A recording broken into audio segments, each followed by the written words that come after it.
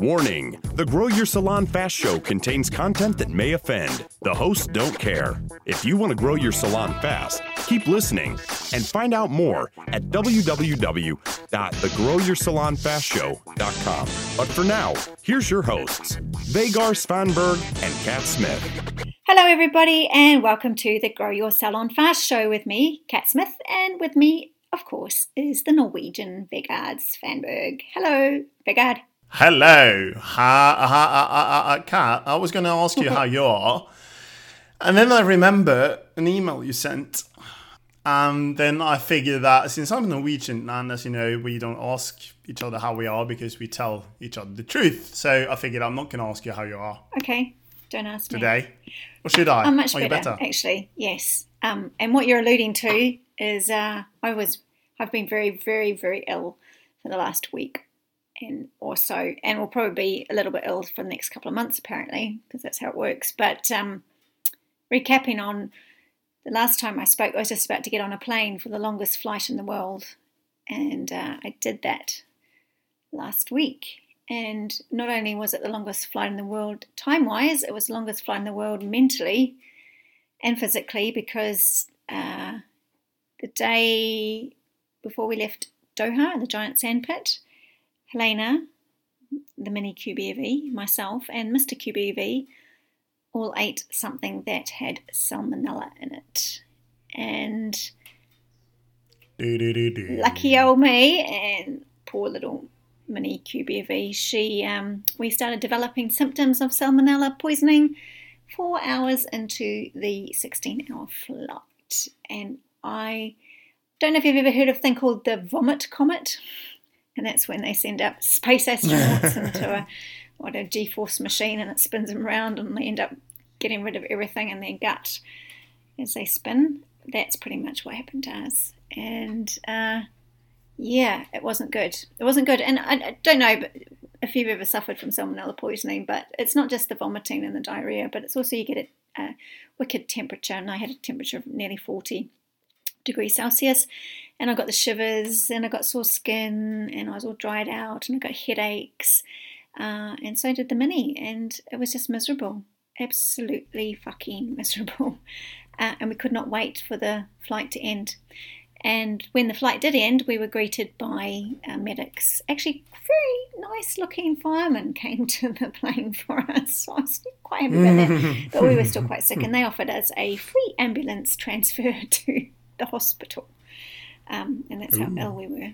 Yeah. Wow. And that must have been. Yeah. I mean, you said it was physically and mentally the longest flight, but I don't think I can fully grasp how bad that must have been. I mean, just the idea of occupying the loos. What happened really? Did they close one loo off and reserve it for you, or how did I handle that on the plane? Yeah, how was and fair enough that they couldn't. There were 2 toilets at the front and 2 at the back, but we were in business class, so there wasn't as many people, which was great. But the crew were fantastic. I can't fault anything they did. They were absolutely amazing, and we used up quite a few sick bags. And unfortunately, it doesn't just always go in the sick bag, does it? It goes everywhere. So the other good thing about the airline was that they gave us these little sleeper suits to sleep in when we boarded the plane, because it was nighttime. So we had these little grey sleeper suits on, and we had to recycle them quite a few times. So we got a number of pairs of sleeper suits because, it all went very, very, very, very pear-shaped. And I do really feel really sorry for the guy who was next to us, who was an utter wanker anyway. He'd pushed in line to get onto the plane in front of us, and he was just nasty and horrible. He acted like a toddler, and he'd probably paid a lot of money to sit there and have his lovely service next to 2 girls who were puking their guts out and creating smells in the cabin. I can imagine he complained. I don't know, but he was first off the plane. He was just pushed past us, and I just thought, you're just a wanker. But there were some really lovely people. I'm normally a nice person, but I think under those circumstances I would have pushed off the plane first. Yeah, and I get that. And perhaps they could have offered him another seat somewhere else. I'm not sure how busy it was, but that's life in the fast lane. But I had the 16-hour flight, and I thought, great, all these movies I could catch up on, lovely food. It's food on demand. You just order whatever you want whenever you want it. And I watched exactly 30 minutes of one movie, and I didn't eat anything because I'd sicked most of it up. But also when I did ask for something, Mini QBV sicked it up on my food. So that had to be taken away as well. So wow. I'm stunned. And then my parents came and collected us from the hotel after we managed to get to the hotel in the end. We were wheelchaired off, and as you do, through the whole terminal and taken right to the hotel. And I spent nearly a week in bed with 2 visits to the doctor's clinic here, and I ended up on a drip because I was so dehydrated with all the loss of fluid. So I'd highly recommend not getting on a flight when you've got salmonella poisoning. And it's a pity we didn't know beforehand, because we would have just postponed. But yeah, who knew? Who knew? We didn't. You knew. Yeah. Timing was perfect. That was the desert's goodbye present. It was a goodbye gift from Doha. Let's leave Doha. Let's give you something to remember us by, and we certainly will. Yeah. You ate some old chicken, didn't you? Do you know what I think it was? Some remains that you just had to eat too. No. We went to... There was a little cafe in the mall that we used to go to quite often, which was opposite the supermarket we used to go to. And it was always full of local people, so in their thobes and their buyers, all very beautiful. And there was always a waiting list. So there was always a queue of people waiting to get into this cafe. So we thought this cafe must be amazing. And... there's a marketing lesson. And Mr. QBV and I said to each other, the day we leave the giant sandpit, that'll be the last place we go to. We'll save it for the last day. It'll be our goodbye thing. Oh, right. And we did. We saved it, and we went. That was the last thing we did before we got on the plane.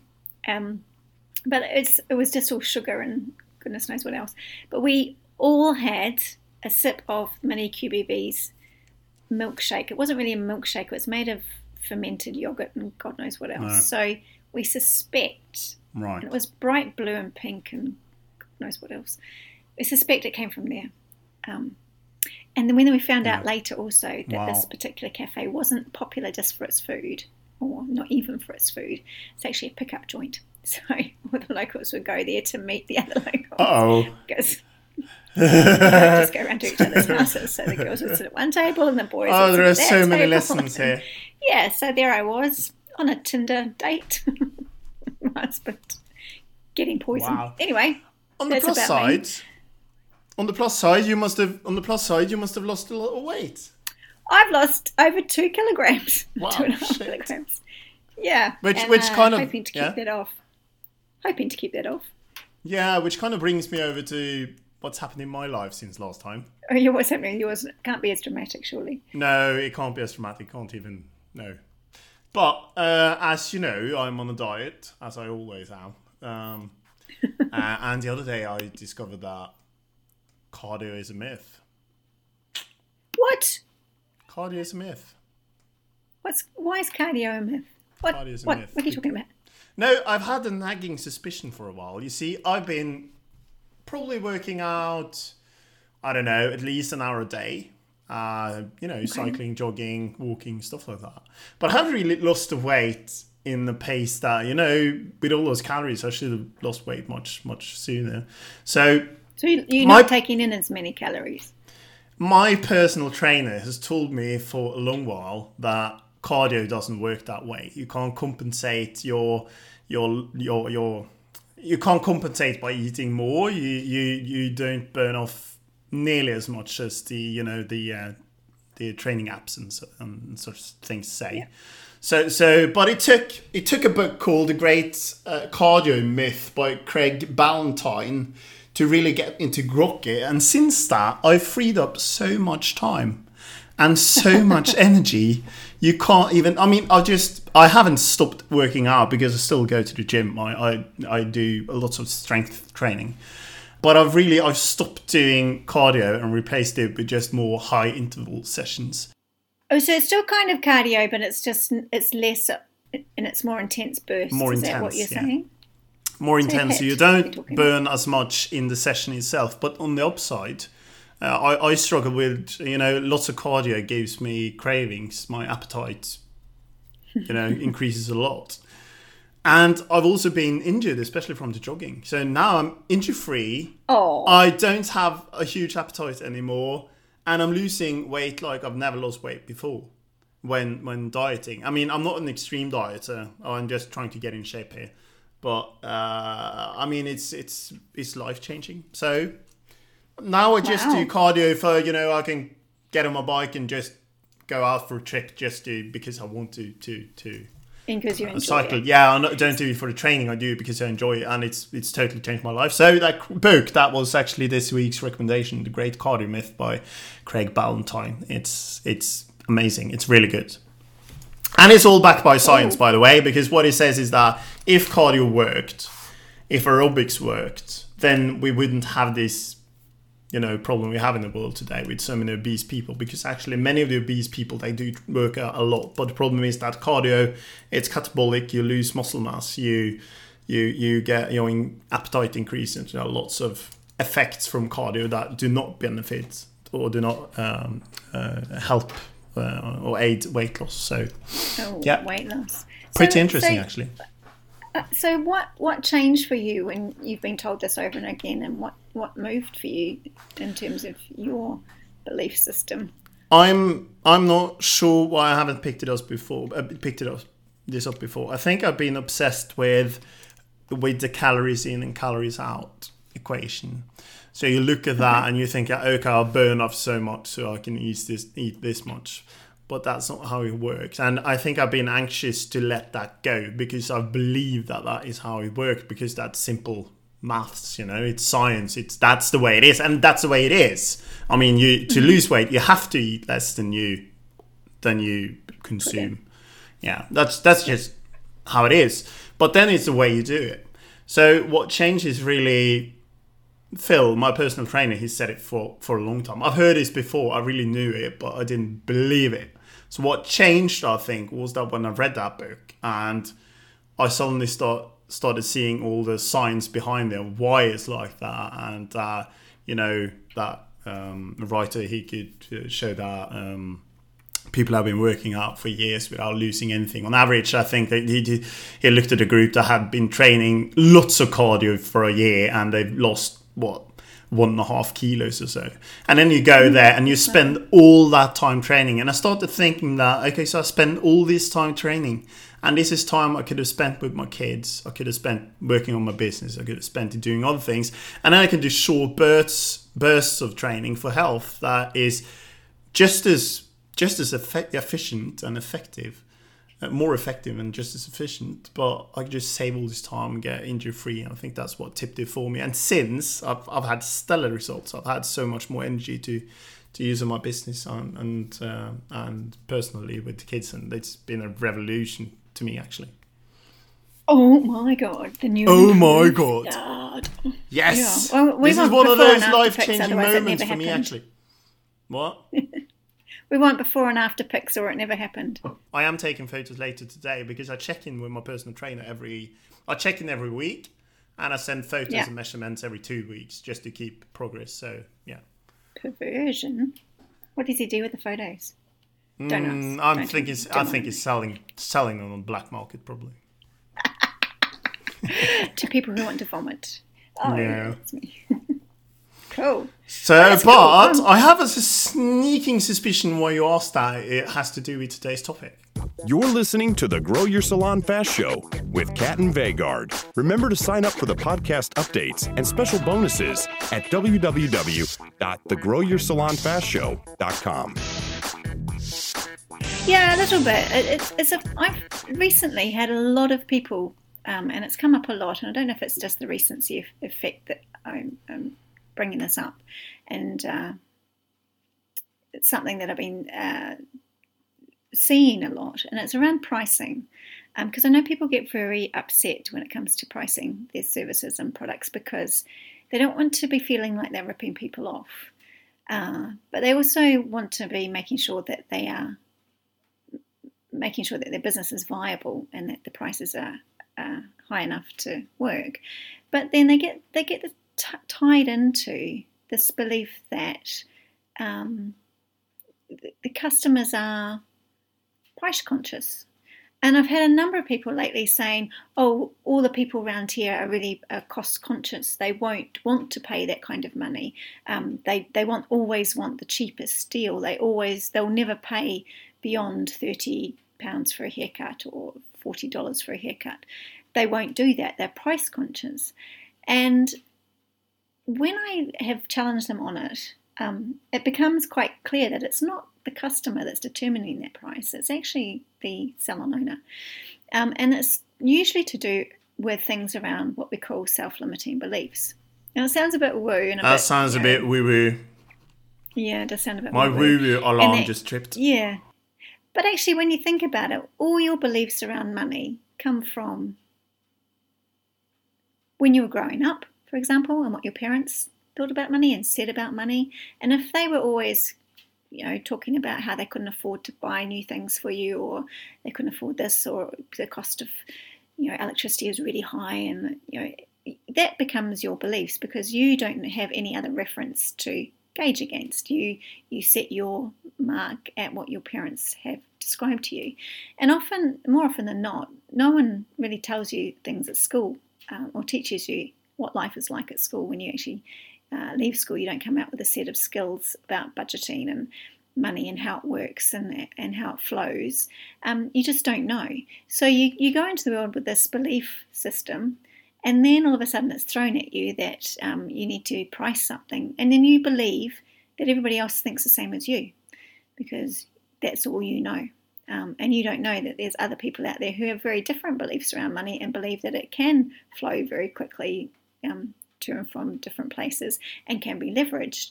And until you study it, you don't know that. So you're in a position of not knowing what you don't know. But then you start putting your beliefs on to your customers, which needs to stop. Does that make sense? Yeah, it makes sense, and I recognise this from myself. I mean, for many years, when I started out in business, and probably even before I started out in business, I'm a kind person. I like giving. I like being kind to people. I like helping people out.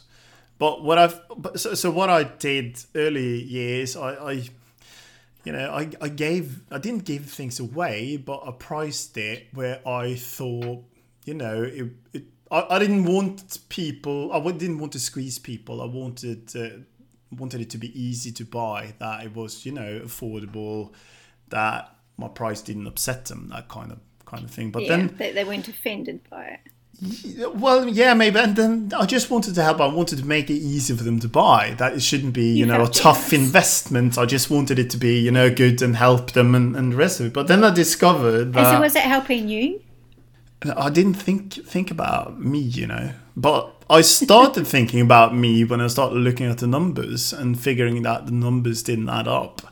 And that was when I discovered that, I can't just be kind to everyone, because if I want to help people, I don't have to squeeze people.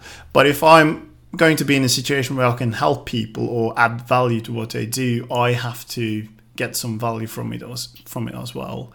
But you have to be viable at the same time, so you have to have a business. And if you are pricing at the wrong price and you are losing money or self-inflicting wound yourself with discounting, then you're not going to be in business for long, so you're not going to be helping anyone. Exactly, and I think that's really important. Yeah, and since I've changed that attitude, I'm still a kind guy, I'm still a nice guy, but I have to I charge what I need to charge, and I charge what I want to charge, and it's not, well, yes, I guess you could say ultimately it's because you're selfish, with quote unquote, but then again, it's about them as well, because if I don't get anything from it, they won't either, and the more I get, the more I will provide to them, the more value I'll give them, and they will actually earn from it, and I will earn from it. So, I mean, if you don't do that, you're actually robbing your clients of value, actually. That's how serious it is. That's what we call a win-win situation.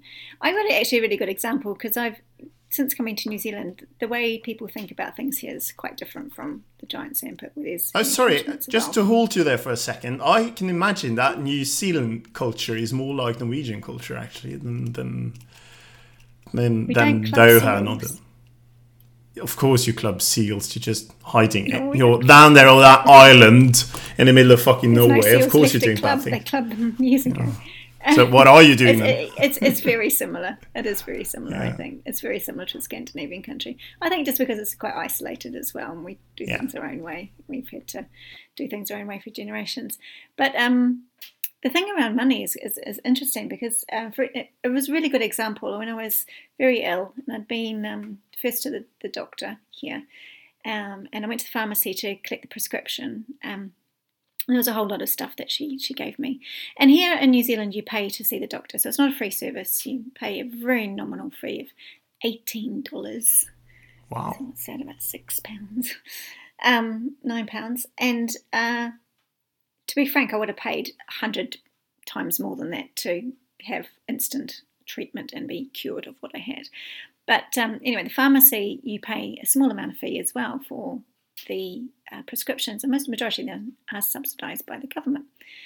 But I went and handed the prescription over, and she gave me a whole lot of stuff, and she said to me, well, I've given you this rehydration fluid, but I've given you, and the doctor has prescribed you the blackcurrant one, but that's not subsidised, so I've changed it to the orange one, which is subsidised. And immediately I felt quite offended that she was saying that I couldn't afford the blackcurrant one, which I probably would have preferred over the orange shirt that she gave me. And I felt quite offended that she'd made that assumption before even asking me if I could afford it, or that's what I wanted to pay, or would I prefer the blackcurrant over orange. She just made that choice for me. So I didn't get a choice. She made the choice for me. And I think that is where people fall down, and where her self-limiting beliefs are is, oh, she won't want to pay for something that's not subsidised. That would be ripping her off. Yeah. When in fact, she didn't give me the option. And unless you're giving your clients the option and saying to them, would you prefer this or this, then you don't have, it's pure arrogance really to decide for them what they can afford and what they can't afford. Yeah, I think in that bordering on narcissism. Yeah, you're right. I think in those circumstances it's about the government actually buying lots of medication, so they want people to use the cheaper one, so they can use that as leverage in the negotiations, which is kind of interesting because it propagates all the way. So they tell the doctors that you should give people the cheapest one. Basically, but yes, the concept is the same. The most expensive one. So I mean, unless she had said anything, I wouldn't have known. But there was just the way she said it. It was like, yes, well, exactly. That's what I mean. Yeah, for the big thing. And in fact, I really wanted to turn around, even though I was way too sick to argue and I was bent over double in pain, was just to say, give me the black. I don't want the fucking orange one. I can imagine. It's got to taste better. What's wrong with the black carrot one? Why can't I have it? Now I want it because I can't have it. You're being prejudicial towards me. Is it because I'm orange? Yeah. So, and it stops you from making money. It stops you from being a profit, and it stops you from, like you say, providing a good service to your customers, because all of a sudden you're not viable. So you're scrabbling around to try and find money rather than servicing the clients and giving them the best experience. Yes. So it's a self-fulfilling prophecy. If you do something good for your clients and they like it and it's good for them, they'll come back and they'll be good to you. So maybe you just need to step back and have a look and think about your thoughts around money and how it works and what your real true beliefs are around money. I have another business. Yeah. Most people in business are quite entrepreneurial. They'll think, yes, I can make money. I'm going into business. It's something that I can do. I want to be independent. I want to be successful. But they actually don't stop and think about what that means and how that works and what that looks like for them.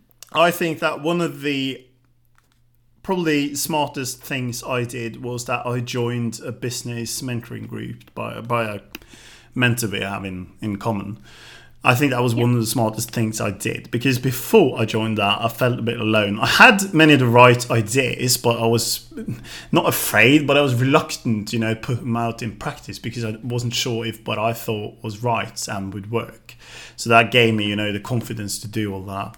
And I think for our listeners, I'm actually going to plug you, because you have the same kind of mentoring group. And one of the things you can do if you think this is hard or you're unsure what your pricing should be and stuff like that is to talk to others and listen what they've done and what you could get that from actually someone like you. I mean, your group with the House of QBV, where people talk and discuss all these things and give each other kind of confidence and give each other permission to try out new things. I think it's really valuable having people around you who've been through this and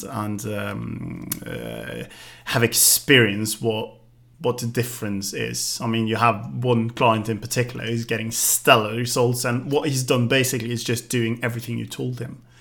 And it's that simple. And he had some wobbles, and he decided, he was a bit worried about what people would say or how people would react, and if he'd lose his business. But if you fair play to him, he grew some balls, and he got off and did it. And his results are beyond all expectations, quite frankly, even beyond my expectations. So he's done amazing. And I've got a new member on here, and he's doing everything too. I mean, he's sort of going back and saying, yes, but this is what's happened in the past. And I said, well, maybe you need to look at doing this way in the future. And he's implementing, and he's getting stellar results as well. So it's not just one. My previous business partner, he's putting stuff on. He's bought a new salon. So, second salon is fantastic. There's results going on all over the group. And like you say, people are there to bounce ideas off. And if you're having a particular worry or a wobble, it's quite simple just to talk to someone who is in a similar situation but also has a very similar mindset, and that you want to be successful. You just need to know the how, and to have that kind of cocoon around you just in case something goes wrong. What can I do about it? And I think that's all it takes to make that first plunge into doing. By the way, Kat, if someone wants to join that group, how do they do that? You can email me at kat@growyoursalonfast.com, and I'll send you out the link. So that would be the easiest way. So that's kat@growyoursalonfast.com. Excellent. I've talked about my own hairdresser a few times, and actually I've actually made him increase his prices now. He's actually doing it. Oh, and what happened? Well, yeah. No, he's been reluctant for a long while because he's been, having the same mindset that he shouldn't rip people off. But I've said that, look, you're charging this level for those customers and you're charging that other level for the other customers. Couldn't you just start with getting your lower price level closer to your highest price level just to even things out? That would be really simple, because you could tell those customers that it's easy to tell them why. So you could just start by increasing that by 10%, but just seeing what happened. And the other day I walked past his salon, and he saw me through the window, and he ran outside and he said, "I've increased my prices. I'm increasing them today." So that was what's happened? Has the place fallen down? Has he lost all his clients? I haven't talked to him since, because that was a week ago. I haven't seen him, but we'll talk to him next time. We want an update on the next one. Yeah, you will. Right, Kat, another thing people could do is that they could go to the growyoursalonfastshow.com if they want to send us a message or something, because sometimes we answer people's questions on the podcast. So if you have a question to us, you could go there, or you should go to... Anyway, whatever you do, you should go to iTunes and give us a rating. Yes, because we've had a couple on there, and there's one that's actually quite funny from Tim.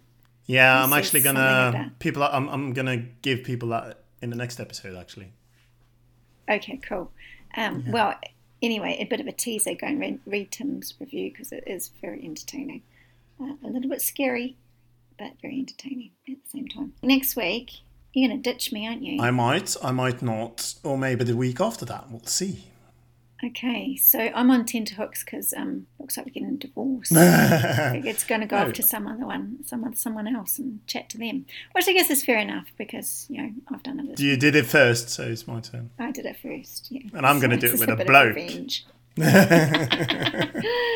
Good on you. Right. See you on the next show. Cool. You've been listening to the Grow Your Salon Fast Show with Kat and Vegard. Share and sign up for your podcast updates and special bonuses at www.thegrowyoursalonfastshow.com.